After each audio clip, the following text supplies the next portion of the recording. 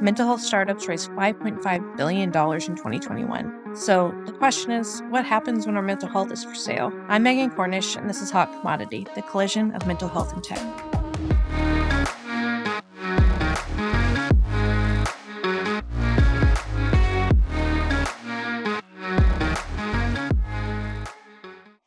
Quick ad disclaimer. I don't have any control over who advertises in my ad spots, but I'm actually kind of looking forward to it. As a marketer in the mental health space, I've heard good, bad, and ugly ads. If a mental health company pops up in these spaces, please look deeper at that company and use the links that we discuss in this show, and feel free to reach out and let me know what you find. You're listening to Episode 1, Crash Course. Before we get started, I should probably introduce myself. I'm a licensed clinical social worker from the Pacific Northwest. I had my social work dream job at a school district working with teenagers and summers off. I also had a side hustle in writing and communications to support the vacation fund. That is, until COVID worked its life rearranging magic on my life. My partner and I moved cross country to Greenville, North Carolina with our 6-month-old and our 3-year-old in tow, and we found there were no social work dream jobs in my new area, especially ones that would both pay for childcare and help me subsidize my husband's doctoral degree. So we made the decision that I would go all in on my writing side hustle while leaning on student loans and savings to keep the lights on. But it wasn't long before my part-time side hustle became a full-time freelancer gig when word got out in the mental health tech field that I knew marketing and mental health. It was like 2 separate countries speaking 2 separate languages suddenly merged, and I was bilingual. It was still a wild ride, though. I hopped from call to call with startup founders, and they each had their vision of how to revolutionize mental health care. And there was a whole set of acronyms I had never heard before. MVP, GTM, FMA, WTS. For me, Economics 101 was a long time ago, and I didn't pay that much attention anyways. What I really needed was someone with a degree in this stuff to explain it to me. Luckily, I had one in the family. How you doing? Good, how are you? Not bad. Jay Larson is my partner's cousin.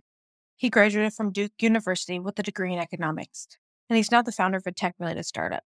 Jay is a brilliant human who I deeply respect, and with whom I disagree profoundly on many topics, which always makes for really interesting family gatherings.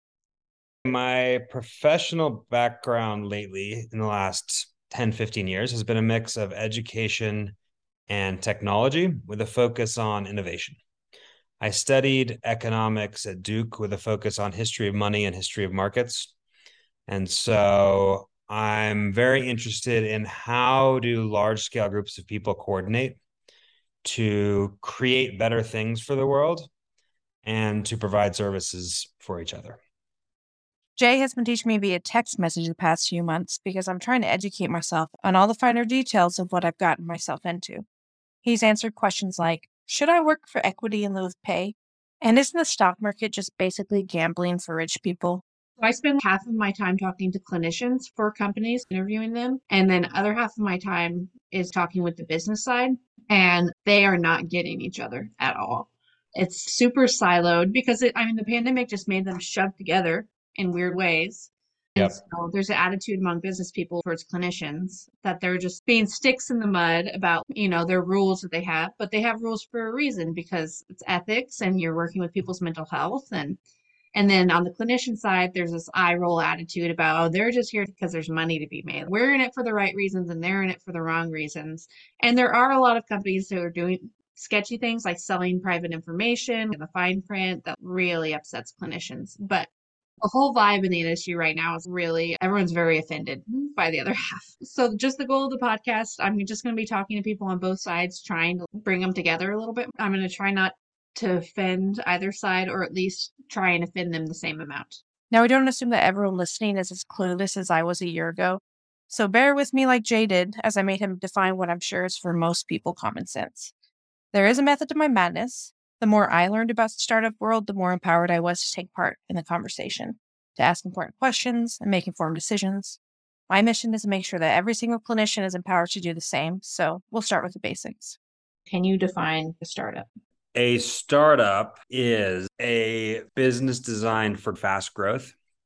It's often called a company looking for a sustainable and repeatable business model. So it's generally identified some problem in the world and has figured out an idea for how to solve that problem and make money while doing so. What is bootstrapped? To bootstrap means to grow the business without taking on a lot of investment, or sometimes not taking on any investment and entirely doing it through revenue. So often people will bootstrap a company while they keep their other job until the company is generating enough profit for them to quit their job and do that full time. What's an angel investor?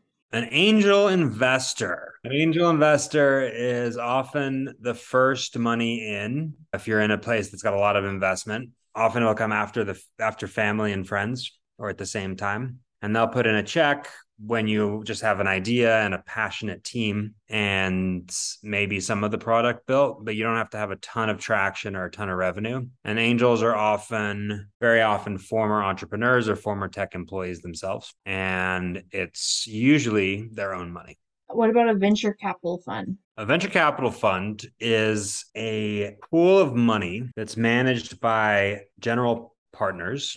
And those general partners take money from limited partners, which can be anything from a university endowment to a pension fund.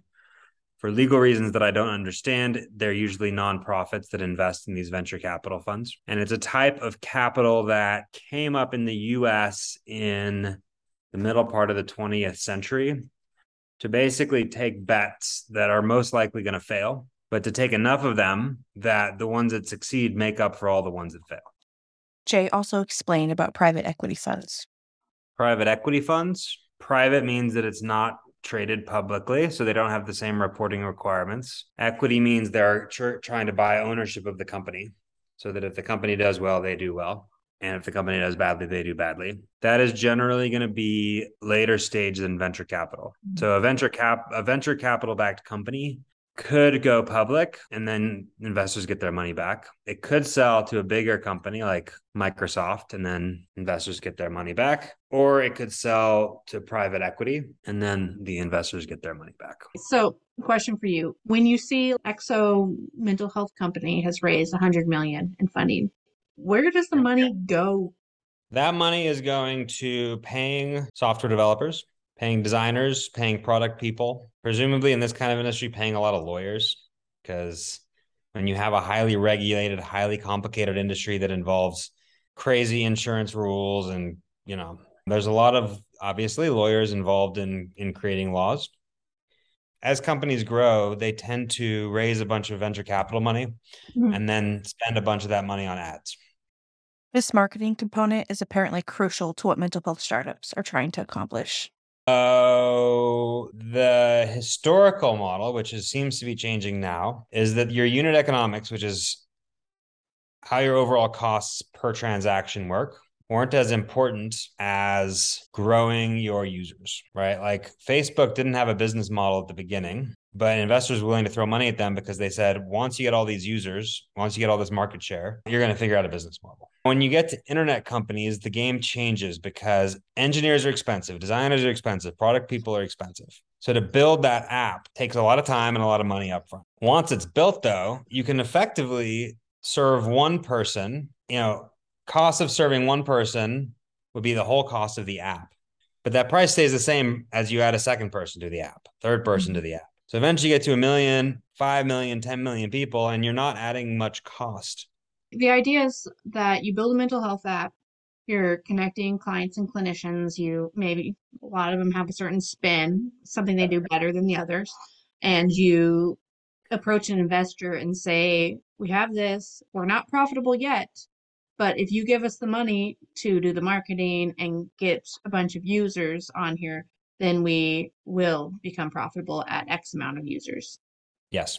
One of the hardest parts of these conversations for me was understanding the link between investments, equity, and revenue. When investors give money to the companies, do the companies have to pay it back? Where does the value in equity come from? And is there even a firm link between the money someone makes and the value that investors get from it? There are a lot of complex answers to those questions, but here's basically what you need to know. And Jay is not a fan of this analogy, but investing is kind of like betting on horses. They're not loans to be paid back. Investors are taking part in a system that creates wealth by trying to predict which companies will do well and which ones won't. Of course, when you bet on a horse, you don't impact the outcome of the race, so the analogy breaks down there. But investors who make bad bets will lose their money, but those who make good bets are paid out by other investors. Basically, those who want to buy the stocks from them or otherwise want to invest in the company.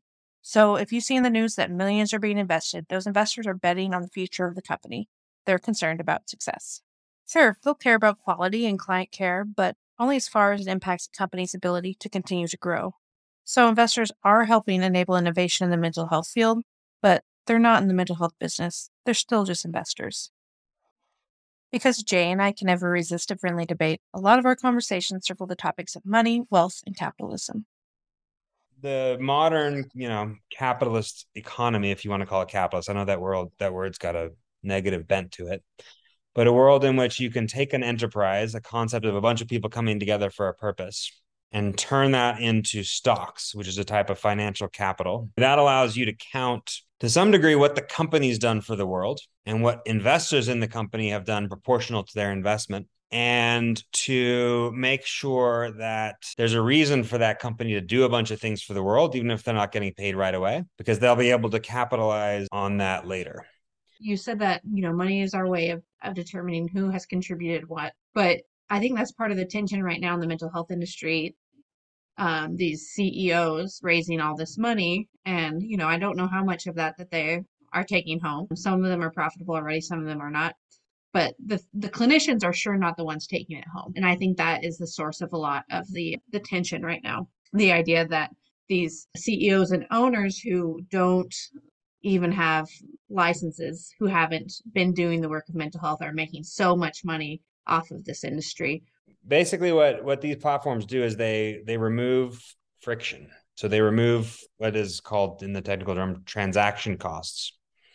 How do you identify someone? So how do you triangulate them? How do you decide to trust them? And that goes two ways. How does in an Uber example, how does the rider decide it's trustworthy to jump in the stranger's car? And from the person whose car it is, how do they decide it's trustworthy to allow some random person on the side of the street to jump in with them and tell them how to go? Yeah. And then how does the transaction actually happen? How does money move from A to B? Mm-hmm. And so again, finding people, trusting them, transacting. What these platforms do is they make some component or all components of that easier, which is removing transaction costs. And that's what the CEOs and the companies are selling. They're selling an easier time for finding clients, an easier time for agreeing to get them to become a client, and an easier time for accepting and receiving payment. Like the therapists spend less time following up on bills. They maybe don't have to have their own internal accounts receivable or accounts payable. And in theory, the platforms are making that all a lot easier. That Uber analogy is absolutely perfect. Uber is a transportation company, but it doesn't provide transportation. It just functions as a connector between people who need transportation and people who provide it. The market is full of companies that say they're mental health companies. In a sense, they are. But in another sense, they're not the ones providing mental health services. Clinicians are. So, yeah, mental health startups have created amazing new possibilities for healing and growth. I mean, rural communities are getting therapy, apps are facilitating between session CBT, measurement-based care is creating new ways to monitor therapy progress. But the CEOs, the founders, the tech and sales teams, they're not the experts. They're the administrators. When I go to the hospital, I'm happy the hospital administrators have facilitated the care I'm getting, but I don't want to see a CEO walking into the operating room and telling my surgeon how to cut. People who have mental illnesses are vulnerable, and vulnerable people need extra protection, especially from those with more power than them who can take advantage. In my mind, that means we need a bigger fish, like the government, step in and make sure there's no exploitation taking place. But Jay and I have very different views on issues like government regulation. A pretty broadly held theory in the tech startup space is that things move quickly and innovate quickly and tend to be disruptive for a while, but then it provides better value for everyone involved, except for areas that are very heavily regulated. So areas like law, medicine, these have all gotten these convoluted regulations that were put in place with good intentions, often by people who don't see the second order effects. They just look at the narrow thing that they're focusing on. And because they're created with regulations and these heavy rules that are created from top down, as the world changes, the rules often don't get updated. Whereas rules that come up more informally, people can renegotiate and kind of change more quickly. For my part, I have a hard time imagining how regulation could be worse than exploitation, at least for vulnerable consumers. I can see why CEOs would take that gamble. They have less to lose than consumers and a lot more to gain. Despite our differences, though, There's a reason Jay's my go-to guy for questions about money and markets.